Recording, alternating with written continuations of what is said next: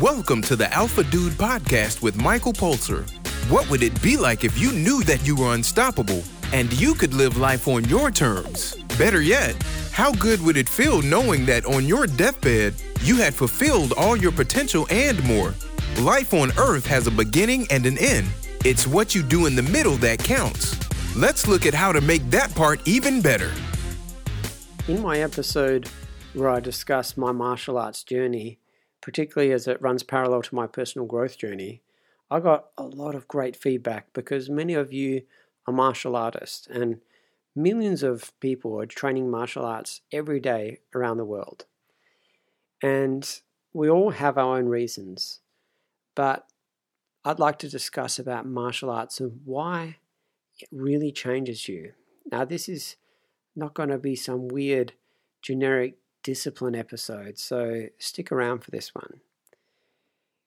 Apart from the time when I was actually required to use martial arts for a job that I had, generally I don't need to use it, and truthfully I'd hate to actually use it in street confrontations. I don't like to fight, so why do I keep on training decades after from when I first started? Essentially, there's many reasons. A primary one is having the capacity to do something simply means that you have the ability to choose. So in other words, simply it gives you the ability to have and exert free will, making you thereby actually twice as strong, not just stronger from a physical level, but from your ability to exercise restraint if you need it.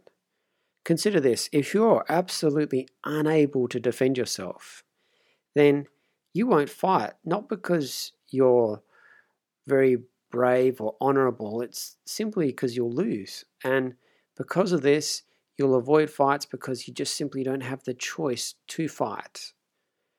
Number two, if you do have a decent skill set in terms of fighting and martial arts, then generally, you should probably be successful in most confrontations. So then you have the options. You can either fight or use the skills whenever possible, or you can avoid the conflict whenever possible, of course, in full knowledge that you'd likely overcome the opponent. And this puts you in a different category from those who avoid fights simply because they can't. To me, this is where true strength comes into it. In the second part, where you avoid at all costs, knowing that you have the ability. Because from this position, and only in this position, you actually have the free will to choose to do what is right. Most dangerous people, they either go on to use it in the first instance, as I talked about. They use it to fight and use their skills where possible. They use it negatively. And you'll see prisons that are absolutely full of these people. Or you might actually see wildly successful people who have learnt to redirect their energy. Incidentally, many reformed prisoners, including some I've had on my podcast, have actually used their energy to take things to the next level. From this position, you can choose what you want to do. It's kind of like a millionaire. A lot of people have hang-ups about money.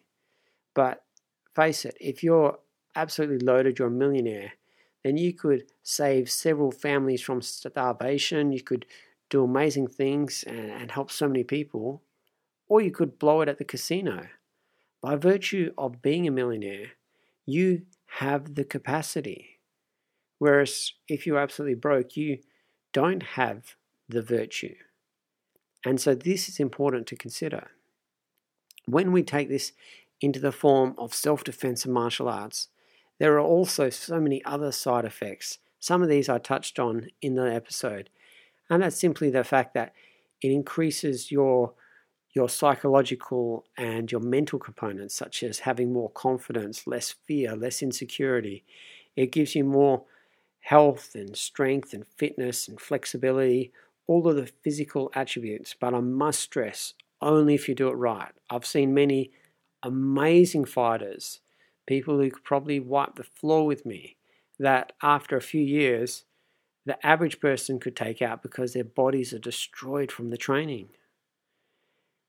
The other part is that you do get a character development, a humility, something that there is deep inside of you, not only knowing that you could take out a lot of people if you needed to, but the fact that you also understand that how dangerous it is, and that there are some people that are better than you in the systems that could actually take you out, and that really breeds humbleness.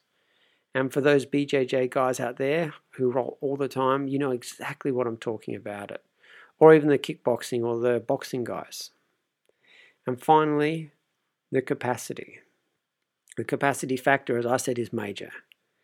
It allows you to approach people and situations without any fear. This communicates to yourself as well as other people that you're able.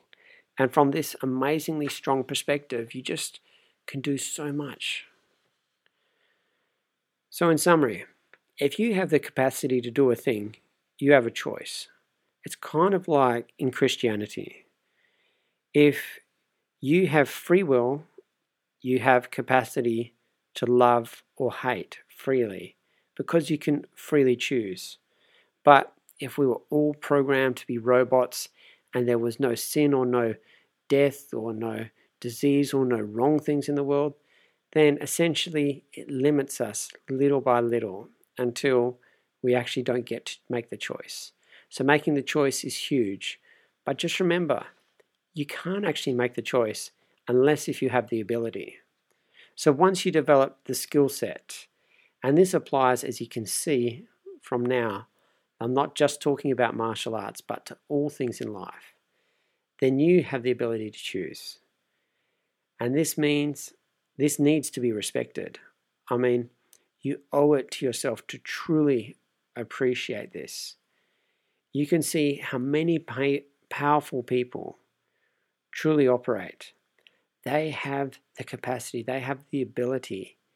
And when they decide to exercise judgment and restraint, you can see that there is true strength because on two levels. One, they have the power, and two, they've exercised their power not to use their power, but to hold back on it. That just takes another degree of power, and that is where you see the really amazing people. And once you understand this, you can start developing it for yourself in the world of martial arts, in the world of strength, in the world of skill sets through different aptitude aspects, in the world of finances, whatever it is. And then you can join the ranks of those who have the capacity, and then you can freely choose to do whatever you want.